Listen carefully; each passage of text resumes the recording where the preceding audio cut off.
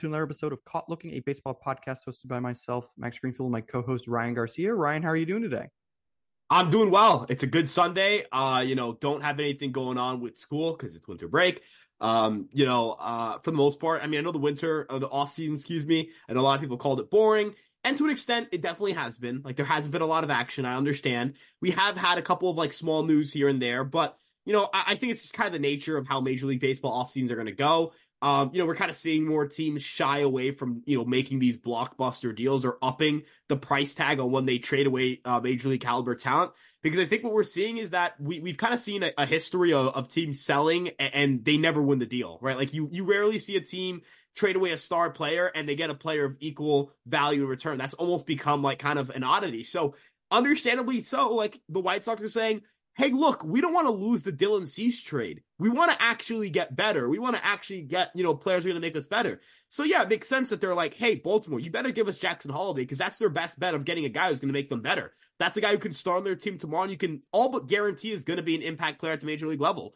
It's there's no salary cap. So it's there's an incentive to get things done early or sign early. There's not an incentive to clear salary early. Teams are going to let the entire offseason play out, and teams are going to use the leverage of if you don't sign a contract in spring training, you're probably putting yourself behind the eight ball. We saw what happened with Dallas Keuchel and Craig Kimbrell. What was it, 2018, right? If people want a faster market, they have to change the rules of free agency, and I don't think there's a perfect solution for that. So Dems that's just the breaks. That's just how this is going to go until something changes. And I don't think a salary cap really does more good than bad. I think it does more bad than good for baseball, honestly. So there's that. I agree with everything you just said, and we'll kind of get into it a little bit later. It's funny that you're still on break because we just came back from break and everything, and I was at the field, and so many people got sick, dude. High school is just a super spreader event for whatever, flu, COVID, cold, whatever it is. It's just everybody got sick. As a recent high schooler, yeah, it gets bad. It's bad. In December, I had a weird thing for a day where my stomach was kind of bugging, but I've seen people who, or whatever they get, they're knocked out for a week, man. So take care of yourselves, wash your hands and everything, do what you need to do. Before we get into the recent string of news and moves made and everything, Ryan and I have discussed on this podcast multiple times about a need for a better culture and being accountable, especially as men, and with respect to certain situations. There was more news in regards to one of the situations that we have discussed before, in the Wander Franco trial, I guess you could say at this point. I feel like that's fair to say. There was some updates, and all of them are bad. All of them. None of them are good. Just all of them make your skin crawl. All of them make you feel worse about yourself. All of them make you feel worse about society. It's just all bad. But basically, what had happened was after Franco had signed his large extension, he approached this 14-year-old girl's mother and said, I will give you money if you let me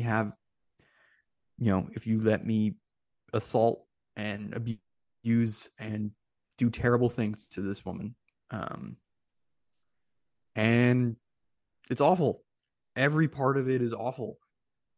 And what's even worse is I can't even say that this is a new low or anything, because this has happened before. We had the Felipe Vasquez situation a few years ago. We've had other players in the past. I mean, Pete Rose. I mean, Roger Clemens. I mean, guys who have confirmed to have relationships with minors or people that were extremely young, and have had negative consequences for the victims. So it's not a new thing. This is not a new low. This has been hit before. We've gotten to this place before. And, I'd like to think at times we're making improvements, but then this comes out, and within the same day, Trevor Bauer is at WFAN doing an hour-long interview. And, Sal Licata didn't let him off super easy. He did challenge him a little bit, but Brandon Tierney's just letting him get away with everything. And there's not like follow-ups of like, hey, from Tierney, there are from Takeda about, there are multiple women accusing you of this and like your answers are not very good and everything. So it was just a really bad week for accountability in baseball, and media was running positive pieces about Bauer. I mean, the Cincinnati, I think it was Inquirer, wrote basically like, oh, he's not going to have, or he said he's not going to have casual sex anymore, as if that was the problem, which is ridiculous to say that that's the issue people have with that. No, the issue is that he assaulted these women, that he did things without their consent, not that it was, meant to be a casual encounter. Dear God, not everybody is, a son of God per se.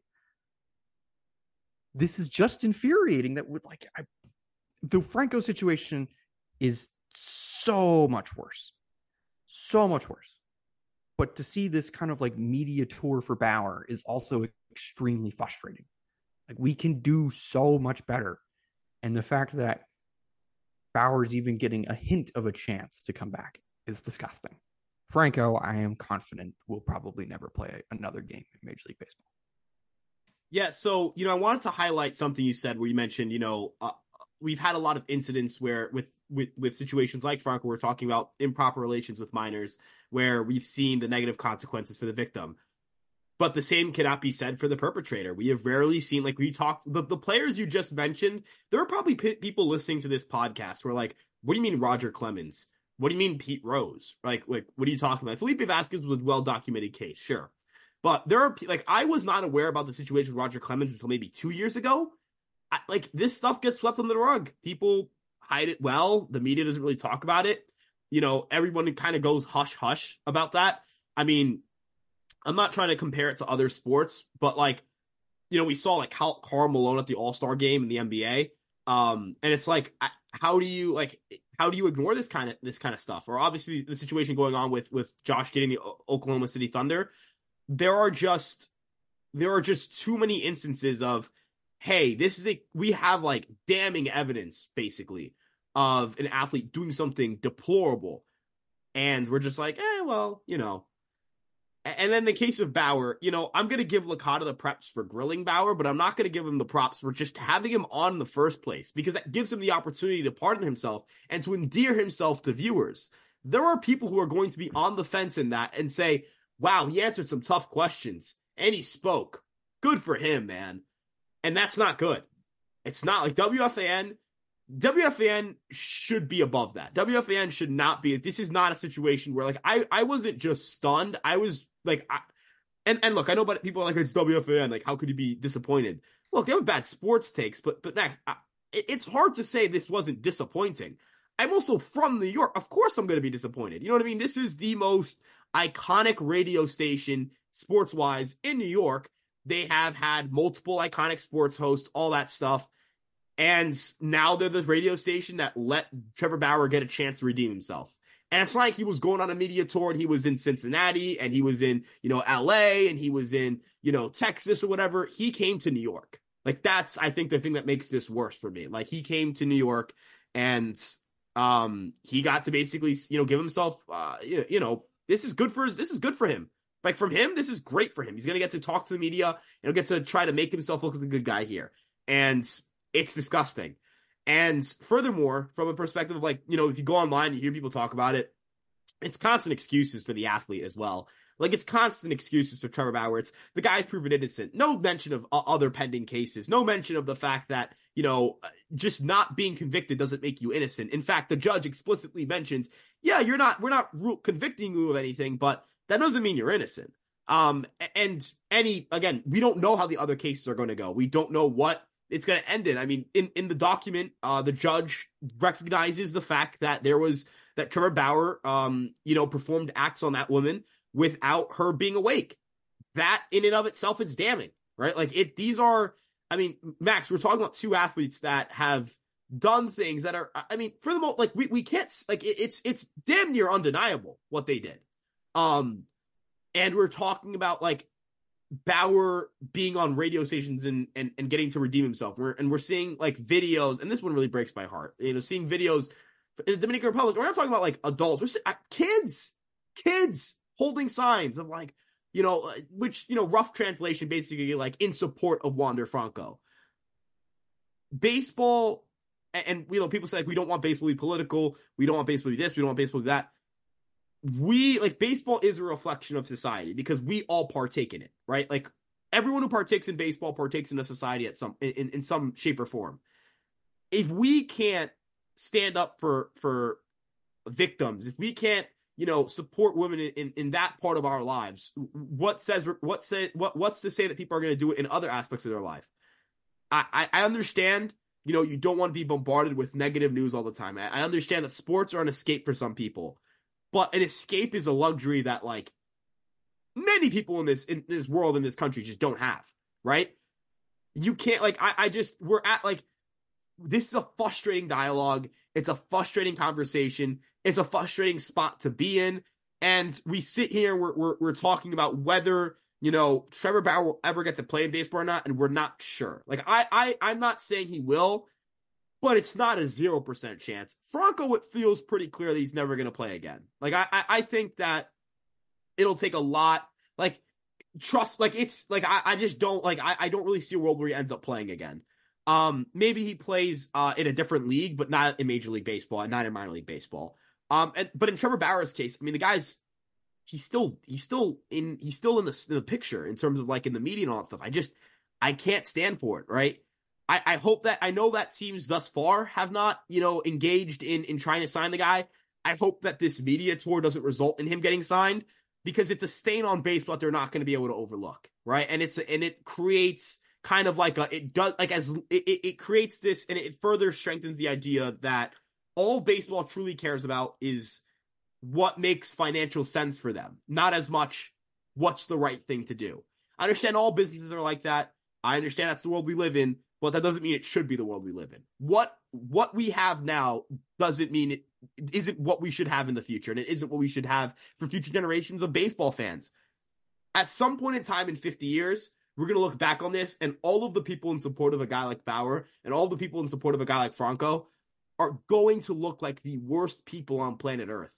And I urge, even if you don't see it now, I urge people who are listening to this podcast to understand you are going to be looked at on the wrong side of history at some point, and you'll probably be alive for it. Like, it's not like 100 years from now, maybe even 20 years from now, honestly. 50 might be a stretch.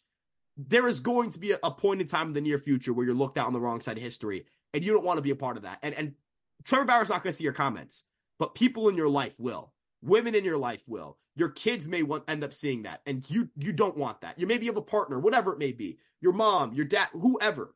You have, I feel like, these people who stand up for these athletes, they're not going to see it. Trevor Bauer's not going to see you call him, you're a star, dude, keep fighting the haters. But, if you have a daughter, she will. She'll be like, why were you in support of this guy? Like, what if this happened to me? Was that a shot at Dan Clark? I feel like that was Dan Clark.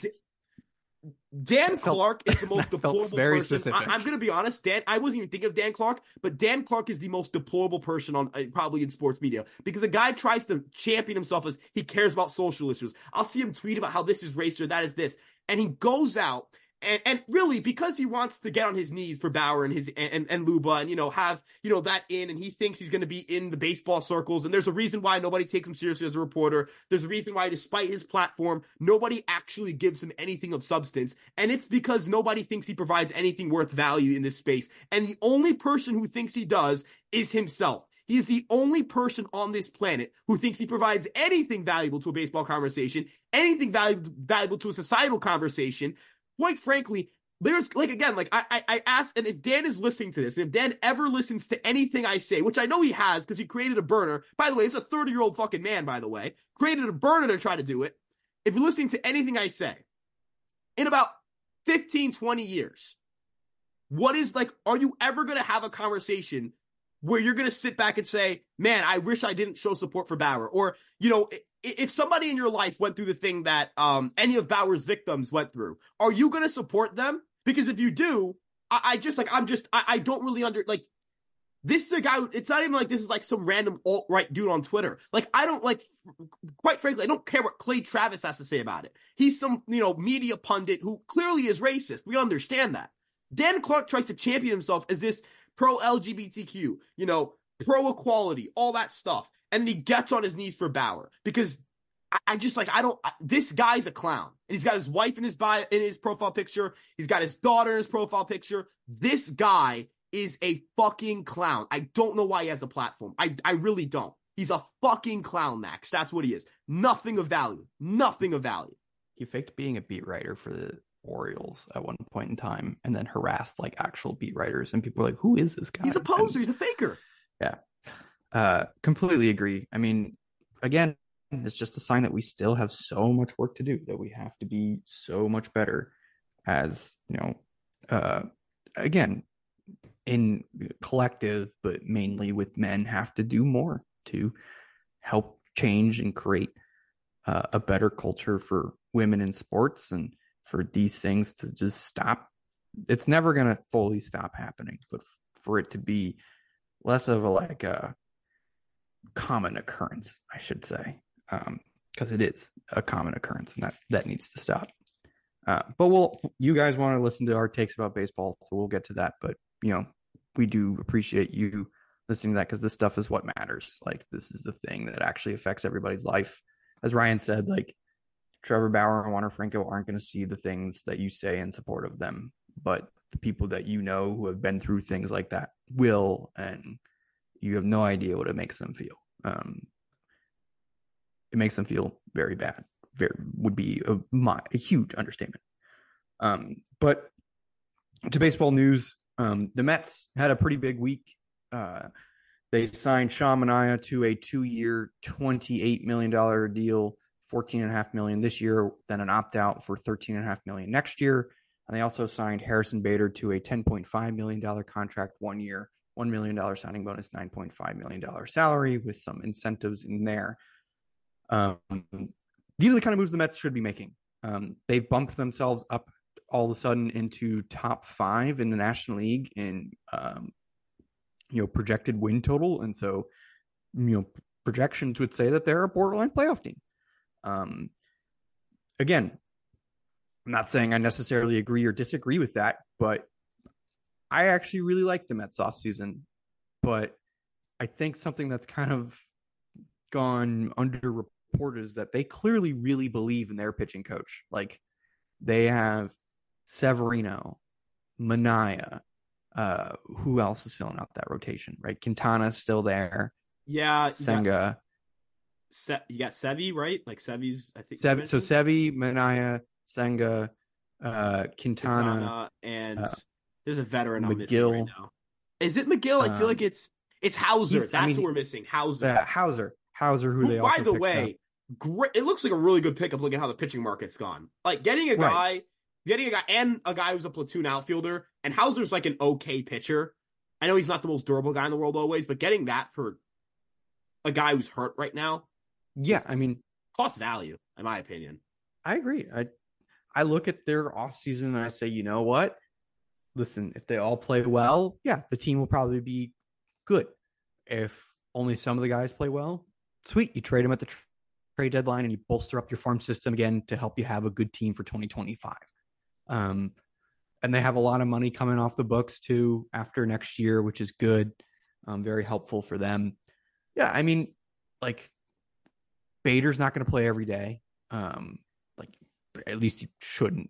I think we have learned that he is now probably a platoon player at best, but he is a absolute whiz in center field. Guy can go get him with the best of them. But yeah, I like their offseason. I like these moves. I love the Manaea move. You and I were both really, really high on him. This was kind of like, I told you before we were recording, like, it was kind of the first move where I was like, kind of bummed the Yankees didn't do that, like a little. But then I thought about it from Manaea's perspective of like, okay, if the Yankees sign Manaea, they probably can't guarantee that he'll earn a starting spot, whereas the Mets can. And so from his perspective, he's like, I want to start. I want to be a starting pitcher. Why would you go to the team that, is probably better? Sure. But can't do the thing that you want to do. Like, does Manaea care about winning or being a starting pitcher to go get a bigger contract more? Also, if he's not on a good team, he'll get traded if he's playing well. Right. And Like, that's something the and Mets then, have also situated themselves to do, which is, hey, this doesn't like we don't go on that 2017 Yankees run or that 2023 Diamondbacks run or whatever, and we can trade a lot of these pieces, right? Like Manaea is always going to have value in the trade market. If Harrison Bader's remotely healthy, somebody's going to pick him up. Like he was traded for while he was in a walking boot. Like he's got incredible value on the market, even if he's not a great hitter. if you're a good defensive Yeah. center fielder, you're always going to have relatively a spot. Same right? thing with Quintana, Hauser, like Severino, if he's average, is going to have that. Like, if Severino's average, you have to bank on the upside at the very least, right? Like, Right. There are like, looking at the rotation, I know that it's not flashy. I understand that, but it's Senga who pitched like an ace last year. And then it's four guys who it's like, okay, Quintana and Hauser had above average run prevention. Manaea's likely to be around average to above average run prevention, and Severino has the ability to potentially get back to being that. These are like, and none of these guys are outside of Senga are long-term pieces in your rotation. They didn't force themselves to acquire anybody just because they missed out on Yamamoto. And I think that's the mark of a really good front office. The fact that they didn't just do something to make the fans happy. They were like, hey, we don't feel as if any of these remaining targets are worth what we have to give up to get them. We're not going to make those moves. And people are going to have to be okay with that, right? Like that's David Stearns went this offseason and Steve Cohen went this offseason with a plan, and they're sticking to it. And I think and they've gone out and they've gotten a lot of like really good short-term value that they can either A, bolster their roster with, or B, flip at the deadline. I'd say it's a pretty good offseason. Yeah. I mean, listen, the rotation does not project to be amazing. Right. And they could still use some bullpen help for sure. Like, I mean, after Edwin Diaz, it's like Jorge Lopez was good. Are you the team to fix him? Again, as I said, there's a lot of questions about how good their pitching coach is going to be after this. But yeah, I mean, there's questions here. Severino's a huge question mark. I feel like Quintana, like, yeah, maybe he's not that good, but he is pretty reliable to give you 140 to 160 innings. And for what they need, that's fine, right? Like he's going to do his job. Hauser, again, questions with the health, but he's been fairly okay. Outside of that, I think they still have faith in like David Peterson and Tyler McGill to do something. I'm not sure that they should, but I know that they do. And again, they still have Christian Scott, Mike Vasil. Like they got some prospects who are pretty good. I don't know. Like it's not elite, right? Like Senga's good. I don't know how good, but he's good. And then after that, it's a lot of just, well, hope and pray that two of them are good enough to not only just get you through the season, but to maybe get you something in return if you end up being a team that's selling again at the deadline. And again, it's the Mets. They'll buy prospects. They will trade guys with hefty contracts, eat the contract, and then, go and get a good prospect in return. And that's what they should do. Yeah, getting Drew Gilbert for Verlander, fuck huge. Yeah. And Clifford. They get right. Clifford and Gilbert. And let's be real here. I mean, what number is Verlander's ERA starting with next year? Are you shocked if it's a 4? No. Right? I'm not shocked if it's a 4. I'd actually anticipate it being started with a 4, to be honest. Yeah. I know Clifford wasn't like super great for the Mets in his stretch there, but I mean, he punched out a ton when he went over there. But overall, like he's been pretty good. And I like the data on him. He is only 19. Like you can take your time there. He also apparently hit a ball like 496 feet or something like that. Yeah, he hit I guess his max exit velo is crazy, but yeah, shout out Mikey on that one. Yeah, he's good. He was one of the guys that I picked to be like a guy who would make some waves this year that people aren't talking about. But overall, again, I just really like what the Mets are doing. Like they realize like, hey, there's nobody else out there on the market because Ohtani was never coming, right? And they pretty much knew that. And it seemed like they would have had to pay a lot more than everybody else to get Yamamoto there. So they just said, you know what? Just keep on the same path, kind of like see where we're at. signing Minaya pretty much takes them out of Imanaga. We'll kind of get into that market in a bit, but they're saying like, listen, if we're good in 2024, great, but let's focus on 2025 and 2026 and see what we can do there.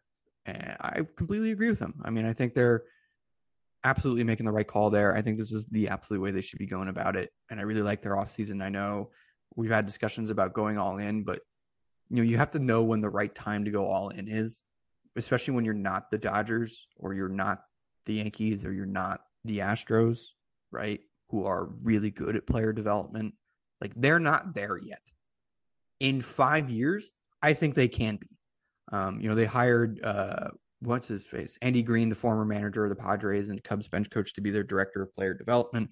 They have a lot of really smart people in their player development department. I really believe that they're going to get there, but you're not there yet. So it doesn't make sense. The people were like, oh, just go pay Blake Snell or Jordan Montgomery or something like that. Didn't make sense for the Mets. And I'm glad that they have acted like, yeah, that doesn't make sense for us, because I completely agree. That was not the right move for them. But there were some trades this week, mainly trades from the guy who loves to make moves, Jerry DiPoto, guy who just can't help himself from making trades. He's just got to do it, man. He's just got to do it. Love to be a fly on the wall in his office during like the winter meetings or the trade deadline or something. That dude's got to be just like going crazy. So the Rays, the Mariners, and the Giants, basically, it wasn't a 3-team trade, but it basically acted as a 3-team trade in a way, right? Like the Mariners made 2 trades with 2 separate teams at the same time, is what it seems like. The first one, which came completely out of nowhere, but I guess if you really dig the digging on it, it makes sense. The Mariners traded Robbie Ray to the Giants for Anthony DeSclafani and Mitch Haniger. I really like Ray in San Francisco. I like, people are like, why would the Giants take on the money? I mean, he should be good there. Like, obviously, concerns about command post Tommy John, that's always a thing, and command's not always super strong in his case. But I mean, I think you could reasonably argue that Ray on the rest of his contract, and he does have an opt-out after the end of this year, versus somebody like Blake Snell. You could make the argument that Ray, if you have financial limitations, might be a better gamble. I get that case. I get that argument. I really like his fit there. Sure, he's not pitching for half the season, so like that, they still have to go get. They should still go sign Blake Snell or Shota Imanaga. But from the Mariners' perspective, why? Right? It doesn't make sense. Like so their rotation right now, as far it's Castillo and Kirby at the top. Is there a better 1-2 punch in the league right now? Maybe Strider and Fried, right? Maybe. Like, you could certainly make the case that that's a better 1-2 punch depending on how you feel about the health of Max Fried. I think I'd probably lean Strider and Fried, but like, it's certainly, I wouldn't say you're wrong for saying it's a debate, right? Like, I think that's a genuine good conversation. So it's Castillo, Kirby, Gilbert, Miller, Wu, DeSclafani. They have Hancock there too. Trent Thornton can start every now and again if you need him to, I guess. Their rotation is good. And I feel like keeping Ray as like a mid-season upgrade when you're, listen, they're tight on money. Their ownership, this seemed like the perfect offseason to kind of like, as we said, go all in. Certain teams, they need to know the opportunities. This was the perfect time to go all in. Astros are coming down. Rangers just won the World Series, sure, but also like they clearly have financial limitations too. This was the perfect time to do it. And they're not. Yeah, it reflects that. It's just like the thing that frustrates me is just it's not like they're being active in free agency. It's like, all right, we're moving the contract of Robbie Ray, and now we're going to go get Blake Snell, right? Like, because if they do, right, like if they do that, it's like, oh shit. Like, could you imagine if they were like, okay, we're going to move the all these bad contracts. Let's go trade for Juan Soto. Let's go sign Blake Snell to replenish the pitching depth we lost in the Soto deal. I mean, could you imagine? That's the best team in the American League. That right there. I don't even know. Like, keep Suarez. You deal the Gonzalez. You deal the Ray money. I mean, if you want to say you have to deal Suarez anyways, fine. Who gives a like? Who cares? Fucking like we were talking about this on the podcast, but not on the podcast. We were talking about this beforehand, where it's like, the Jays signed IKF. Nobody really cares if they had Shohei Ohtani, but they don't. So now now it's kind of not the most appealing thing in the world. Yeah. Dude, if the Mariners signed Isaiah Kiner-Falefa to a $15 million 2-year deal to be their third baseman because he wanted to save money on Suarez, right? And that would be bad. Right, but like if they did that because they traded for Soto and they signed Blake Snell, who gives a fuck? You know what I mean? Like, who cares? You're the best team in the American League. Like I don't care. Your infield fucking IKF, Crawford, Arias, and Ty France. It's a little bit gross, but like, who cares? Right? You have Soto and J-Rod in your outfield. You still have, and Crawford can hit too. So and you would have, he's a good hitter. I would assume you still end up making the trade for Luke Raley. So you have an outfield of Luke Raley, Julio Rodriguez, and Juan Soto. I guess Raley would play the harder corner outfield. I think that's right field in Seattle, but it is. Yeah, as Yankee fans, we're programmed thinking left field is like the worst place on planet Earth. Like it's just Yankee place. Stadium left field. It's Normally so you put weird, your worst dude. defender in left field. Yeah. Yeah, but you get my point, right? Like your D, I don't like. Who cares what their D? Like, dude, like Mitch Haniger's their DH. Like I'm assuming they still make the Robbie Ray trade. Snell. I mean, you just said Kirby and Castillo. Could you imagine Castillo, Snell, Kirby, 1, 2, 3 in a playoff series? That's really good, man. And like you probably run a slightly higher payroll. Also, again, like by trading Soto, you're assuming Miller and Wu, one or arguably both, are gone. So you need probably Snell. Only takes one. I'm not gonna lie. It depends on what you think of Wu, I guess, right? Like, would you say? I think Bryce Miller value wise is probably considered pretty similar to Michael King. But there's more years of control. Maybe like the Padres go, hey, this is a controllable starter and it's cheaper. Like this is probably like a little more valuable to us. I think they would have preferred a deal with Seattle. I think anybody anyone should have preferred a deal with Seattle, quite honestly. I can tell you right here, right now, the Padres said, I have talked to multiple people from multiple different organizations, maybe including teams involved here, that if there was one team the Padres really wanted to trade with, it was the Mariners. Yeah. But they knew from the get-go that they were not involved. And so, again, this is just like our Red Sox talk from last week is now brought to the Mariners. It's slightly different in that the Red Sox are the Red Sox. They're an iconic franchise and they are a big market. Like, there's no excuse. Mariners, smaller market, like, they should still spend. And the fact that they aren't is crazy and it's frustrating. But the history is there. Like the Red Sox thing is surprising because it's never really happened before. The Mariners, like, they've done this all the time. Like, this is just who they are, and it sucks. Like, but we talked about the Luke Raley trade. So they traded Jose Caballero for Luke Raley. We just mentioned how their infield, even now, isn't like amazing. Just again, I go with why. I saw a Mariners fan saying, "Yeah, we got a lot better today." And I was like, did you though? Like, your projected win total didn't really change. If the Rays are saying, hey, Luke Raley, this guy who had a 130 WRC plus, we don't want him anymore when we have a ton of control, that's probably not a good thing.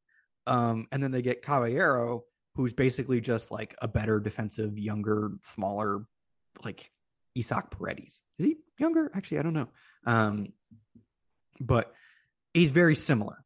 Like, Caballero pulls the ball a lot, puts it in the air a lot, makes okay swing decisions, not like amazing swing decisions. But he's really good defensively. You can put him at short, third, second, like any one of those spots, and he will do well. This trade is very strange. I watched it happen. And I was like, did the Mariners get better? I can't say that they did, but I can't say they got worse, right? Like, I think they just stayed the same, which leads to, why did you do this?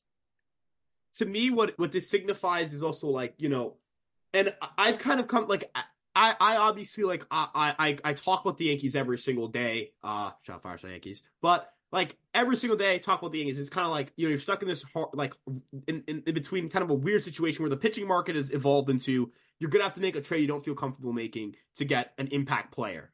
But I'm not gonna lie, like I felt this way when Juan Soto was acquired by the Yankees. Yeah, the Yankees traded like so much more value than what they're getting in Juan Soto, but I don't give a shit because, like, respectfully, let's look at even trades the Yankees have lost or quote unquote lost. They traded for Gallo, disaster. Did they walk away losing anybody that's killing them right now? Montas barely pitched. Did they give up anybody that's killing them right now? The Yankees are like, shit, why'd we give this guy up? You know what I mean? They traded all of their minor league pitching depth and then replaced it in 1 year. You know what I mean? In one winter, honestly. The Mariners, they traded for Luis Castillo. You could argue they need Noel V. Marte right now, but who cares? You have Luis Castillo. Nobody actually cares. You know what I mean?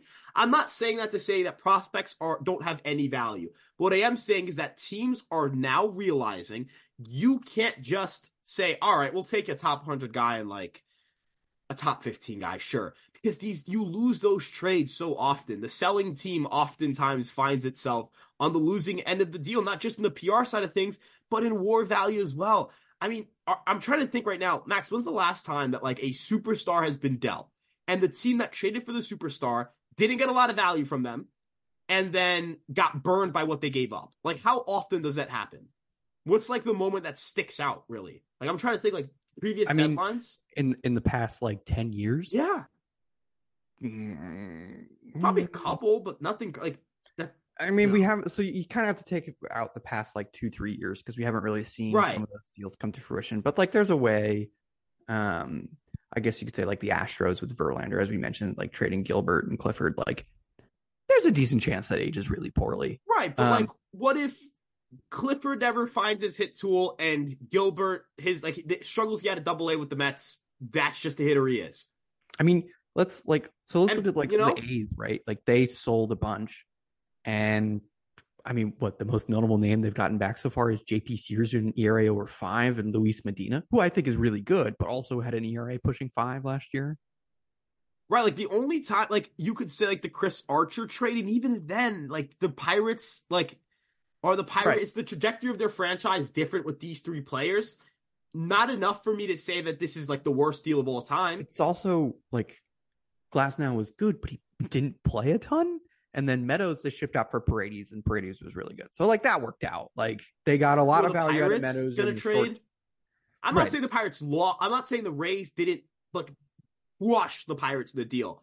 But what I'm saying is the Rays crushed the Pirates in that deal. The Rays smoked them, cooked them. But the Pirates as a franchise is not dramatic. Like the trajectory of their franchise, they were always going this way, right? Right. Like there were like you can spend over mistakes. Like the Mets paid for Verlander and it wasn't working out. Like that contract kind of didn't look very good at one. Like it started looking kind of stinky. And they're just like, fuck it. Just throw money at this problem. Who cares? Like if the Mariners, let's say they traded for Castillo and his shoulder problems from the year prior barked back up again, right? And they were out of a third baseman in Marte. But they're just like, all right, we'll just throw money at somebody to play the infield for us. Who cares? The Cubs, they traded Gleyber Torres for Aroldis Chapman. The Yankees, in terms of WAR value, a terrible trade, but they won a World Series. And even if they didn't, guess what? You still do that trade, right? Like I'm not saying this to say that like you shouldn't try, like you shouldn't value your prospects at all again. But the Mariners are they don't want to take advantage of an ample opportunity to take advantage. You won 1 World Series, Max. Nothing you did before or after will ever matter. I mean, the Cubs, right? Right, like another, like if the Yankees won the World Series this year and Drew Thorpe is a Hall of Famer and Michael King is better than everybody the Yankees have in the rotation and Vasquez and Brito become great relievers, dude, who cares? You want a ring? Hanley Ramirez Soto stays. Like if Soto stays and you win a World Series, yeah, right. Like Hanley Ramirez Red was Sox fans great have told me for the that. Marlins. I've seen Red Sox fans tweet that all the time and when they see people say, I wouldn't trade like Roman Anthony for this guy. It's like, we traded Hanley for Josh Beckett. Who gives a fuck? Right? Like, I don't care. It's funny because if you go on Hanley's profile, it says it's Cleveland Guardians. That's the last team he played for. throwback. But yeah, Yeah. dude, Hanley got traded, and then from 2006 to 2010 was like one of the five best players in baseball. But nobody cares because Beckett won them a title. Yeah, I mean, like Yeah. you gotta. There are times for it to go for it, and Seattle just doesn't. Um, this trade also with the Caballero and Rayleigh trade, it just shows that the Rays operate on a level where they know, right? They know what they need, they know what they're good at, and they got Caballero because he does things that they like. They also traded for Richie. How do you say his last name? Palacios? Is that it? Yeah. Oh my dude, he's gonna be so good. Yeah, they traded. So the Rays traded Not for there. Caballero and Palacios for Rayleigh and Kittredge. First of all, what are the Cardinals doing? Have you Nobody has it learned worse than me, by the way. nothing? Have you shut up? Have you learned nothing? Damn it! You trade. Stop trading outfielders to the Rays. Like you lose that deal every time. Like what are you doing? Like, did we learn nothing from the Randy Arozarena trade? Did we legitimately learn nothing from that deal? Like, I'm not joking. Palacios puts up a 3 WAR next year, and like I'm gonna like we got to make some calls. like all, yo, I'm like I can't, dude. I knew like I tweeted like October, like the Yankees should trade for Richie Palacios. And he actually, fun fact, he had worked at a batting cage that I like worked at as a kid. I used to see him hit sometimes. So like shout out, like I actually hope, like I'm a Yankee fan obviously, so like I want my team, good things to happen to my team, and I'm a very vocal hater, so I want bad things to happen to people, like not terrible things like people getting hurt, but more like not playing well for people that are not on my team because I'm a fan. But I actually like really hope Richie Palacios goes out and crushes because like that'd be sick. Rooting interest here, representing New York, but. Man, like Palacios appearance. Did you see that post where he added 7.8 miles per hour to his max exit velocity? Okay, another thing too, like he's a dude. Can we please just send like okay, like Yankees, like my guys, love you guys. No complaining because you got Juan Soto. I love you guys so much, and I am a spoiled person. The Knicks have OG Anunoby, the Yankees have Juan Soto. Nobody has it better than me. Please just like send somebody to Driveline. Like, just somebody, or somewhere, like some facility, some lab. Shout out Clark Schmidt. He's in, like, that lab in Georgia where, like, Spencer Strider trains. Clark Schmidt gets it. You know what I mean? Dog. But, like, the Palacios going to be good on the Rays. He's going to pull up 120 WRC plus? What do you guys say? I'm going 120. What are you going to guess here? Yeah, I'm guessing 128. That's fair. Yeah. Yeah. And he's also going to somehow be, like, probably put up, like, a sneaky, like, 2.5 BSR. To like float his WAR value like 3.5 or 4. Yeah, right. Like Caballero and Palacios are gonna combine to be like 7 wins above replacement next year, and it's gonna be just frustrating. And again, the Cardinals don't like. I get it. They traded Arozarena and Martinez for Matthew Liberatore, who at the time was like extremely well thought of, and they still need pitching. But like the Cardinals are hilarious. Because they recognize that they are not good at pitching development, but they also don't fix it. So they just sign a bunch of veterans who are probably not that good, except for Sonny Gray. He is pretty good. Like, he's a good pitcher. And they're just like, yeah, we'll just buy pitchers, which isn't a bad process. It's just like, dude, if you're not good at developing pitchers, fix it. Get good at it. It's not like it's impossible. The Yankees were terrible at developing pitchers for years. And then they hired Sam Breed, and now they're actually like arguably the best at it. Like, they're really good at finding and making guys better. I would argue that like you could make a serious case that in terms of my like mental health and my well-being, that Matt Blake and Sam Breed might be the two most important people to ever walk into my life. And like that's saying so. I have some I'm a very blessed guy. I have some very incredible people in my life. But in all seriousness, the Cardinals, I don't, and I also don't understand why you trade it for a guy who's 37 coming off of Tommy John surgery. Couldn't have found better. Like, it's not like they're like, are they guaranteed to win? Like, it's not like they went all in and said, all right, Sonny Gray and Blake Snell. Like, if they did both those, you're like, all right, yeah, they're going for it. Like, don't give a fuck about what Richie Palacios does over the next 6 years.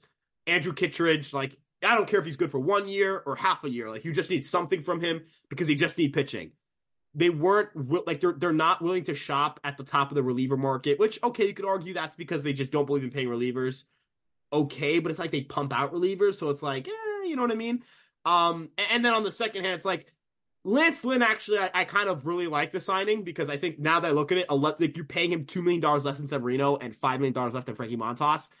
It's not a bad deal. It's aged better, but it's still, like, again, like But like with Kyle Gibson doesn't make sense. Like if you sign Lynn, Gray, and I mean, let's not even say, let me remove like some of the equation, Seth Lugo even, right? Or Michael Walker. Yeah.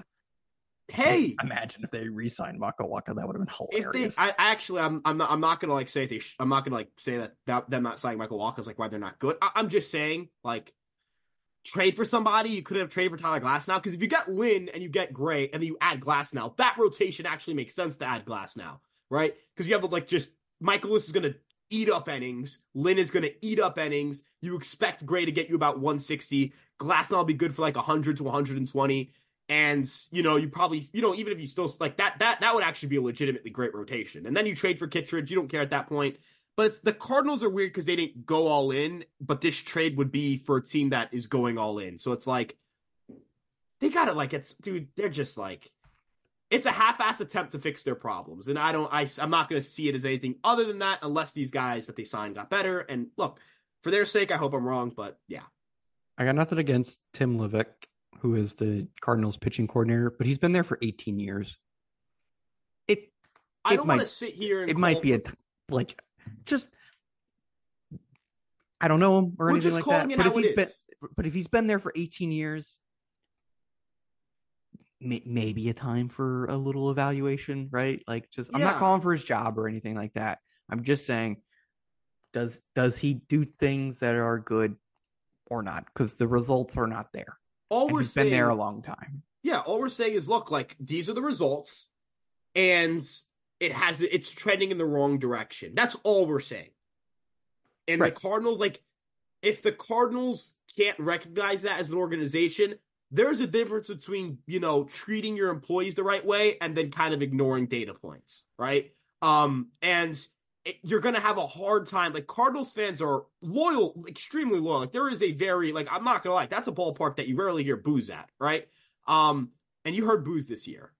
And rightfully so. This is the worst team they've had since, the 90s, right? And they're watching other teams in their division, get a little bit smart, a little more modern. The Cubs are a pretty forward-thinking team. The Brewers have always been a forward-thinking team. The Reds are relatively forward-thinking. They are very hamstrung by financial constraints, but they're in a division where, there's a lot of smart teams, or there are a lot of teams that are trying to do the right thing. Pirates are kind of a disaster. I'm not going to really group them in with them. But for the most part, like, nobody who's really stood out and been dominant. Like, the Cubs were supposed to be that dominant team in 2016, 2017, 2018. They kind of tapered off pretty quick. The Cardinals have had an opportunity to just say, yeah, we have more money than everybody else, and we're the Cardinals. We can get people to play here.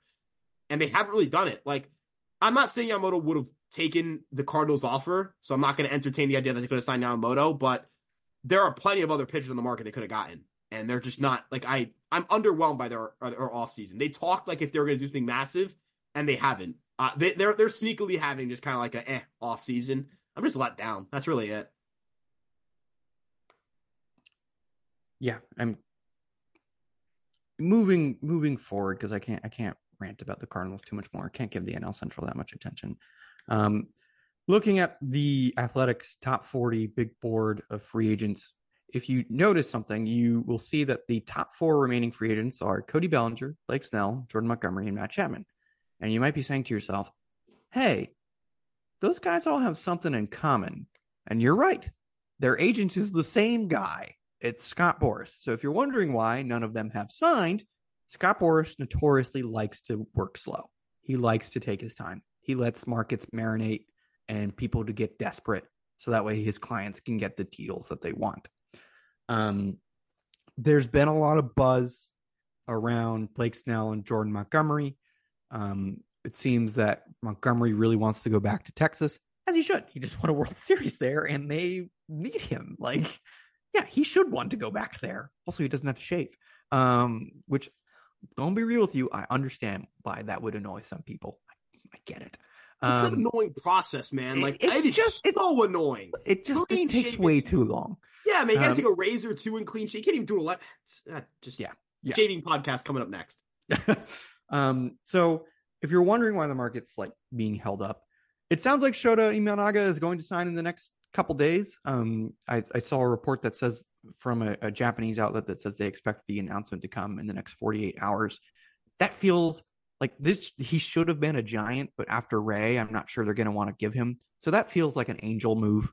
Like, is that a bad move? Actually, I don't know. Like, he's probably a guy who ages fine because he doesn't really rely on like elite velocity. He relies on a funky arm angle and weird movement at that arm angle, and is a guy who I actually think will be better in Major League Baseball than he would be in the NPB in terms of value, because he's like great stuff, swing and miss in a league that doesn't get a lot of swing and miss, and now he's going to a league that does get a lot of swing and miss.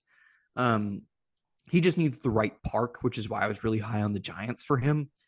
But I think the Angels are actually a decent park for him. And, you know, he'll probably be allowed to work every 6th day. They've got experience with that.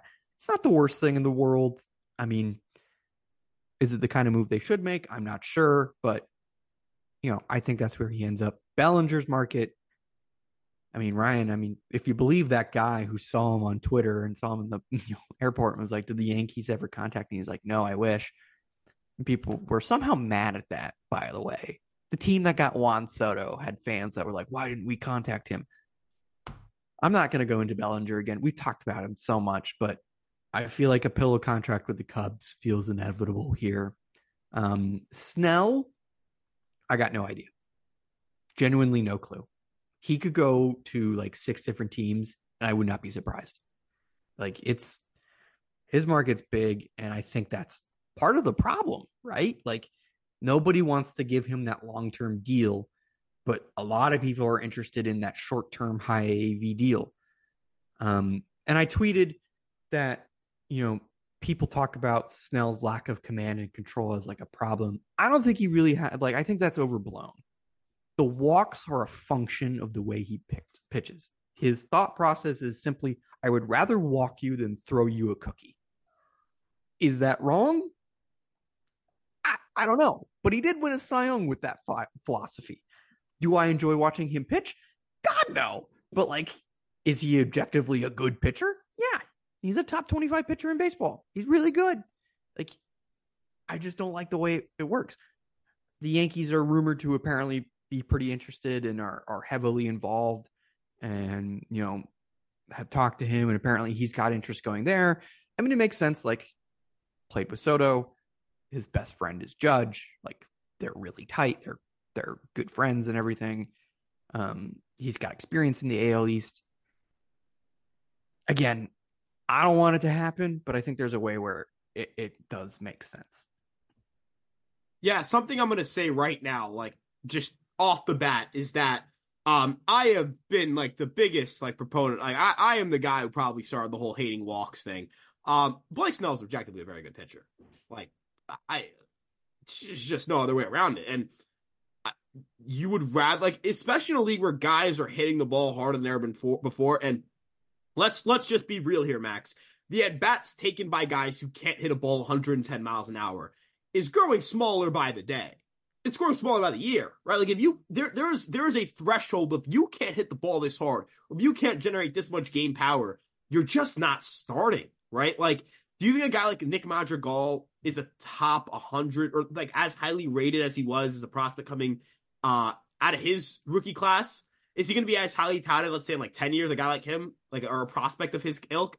I don't think so, right? Like, I think we're kind of real, like the way to beat pitchers that are as good as they are, that are as good as they've been, and as good as they've become over the last few years. They throw harder than ever before. Their stuff is better than ever before. You've got to hit for power. Like, you're not getting like 10 singles in a game against. Well, we had Rob Orr on. He basically said, like, there's a certain threshold of quality of contact you have to meet.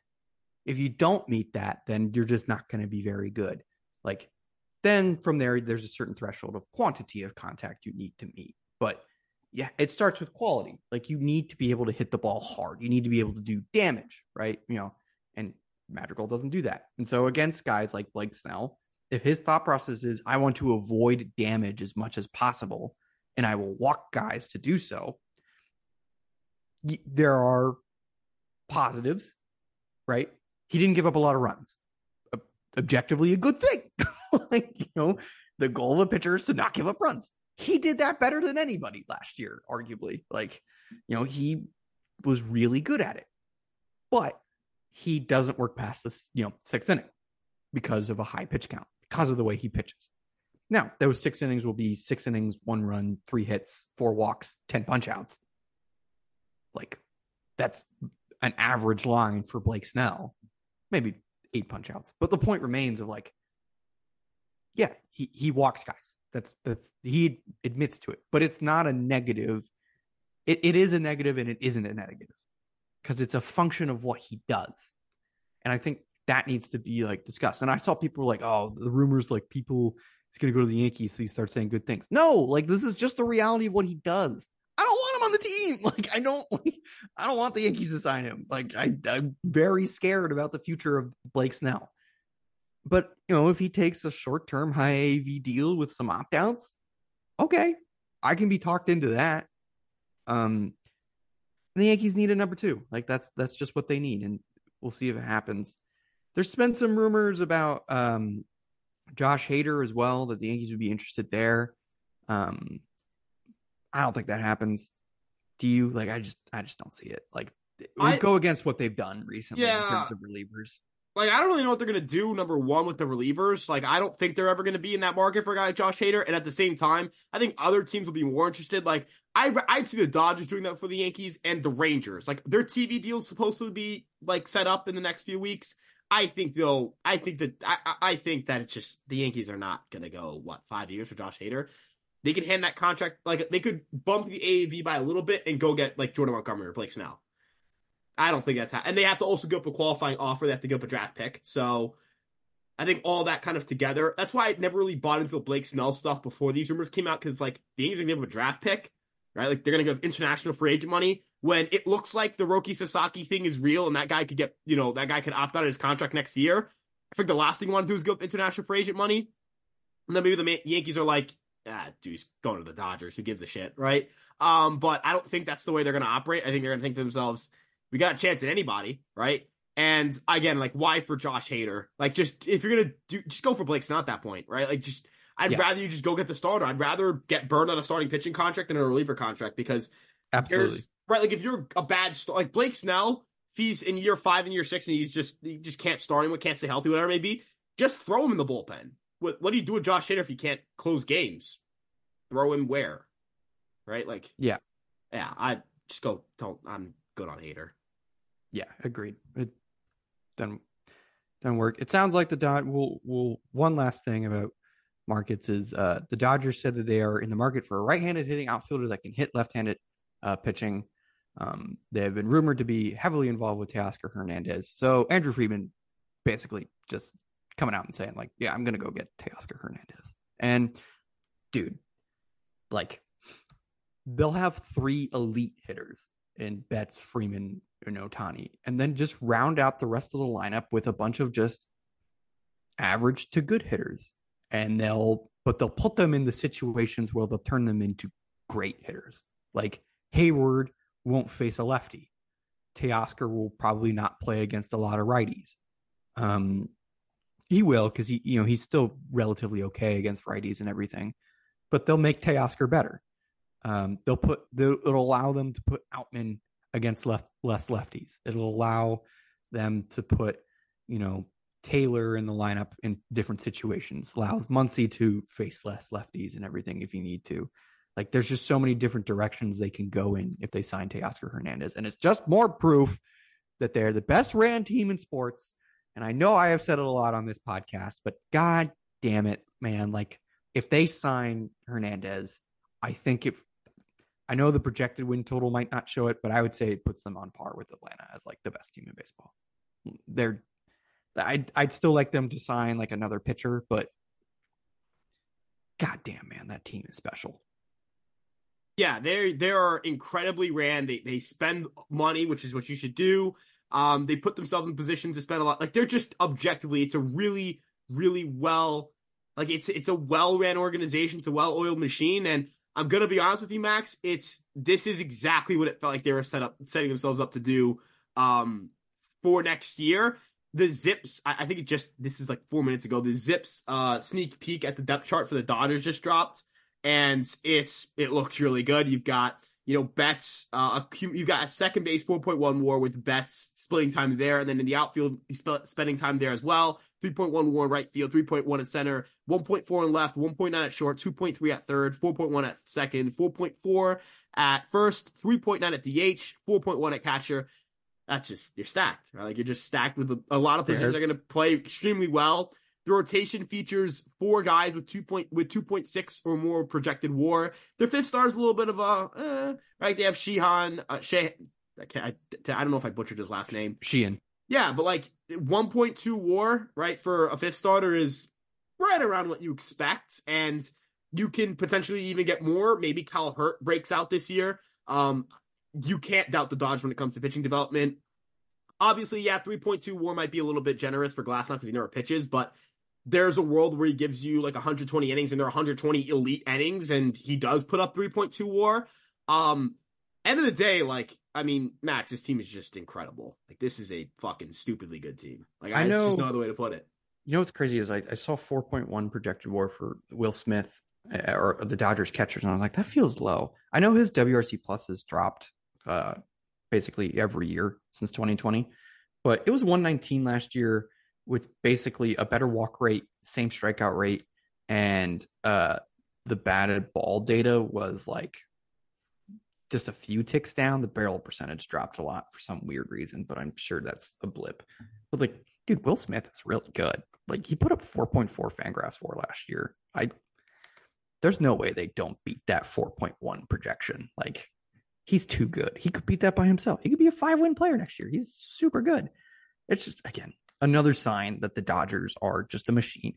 Wow, he played 126 games and 550 plate appearances last year. I didn't realize that. He's also only 29, or he's turning 29 in March, I should say. So, God, dude, must be nice. Must be nice to be this well ran. Ryan, thank you very much for joining me tonight. I appreciate your thoughts as always. To our listeners, thank you very much for listening. We are very excited to kind of keep going into the new year. Hopefully there are some more deals made and everything.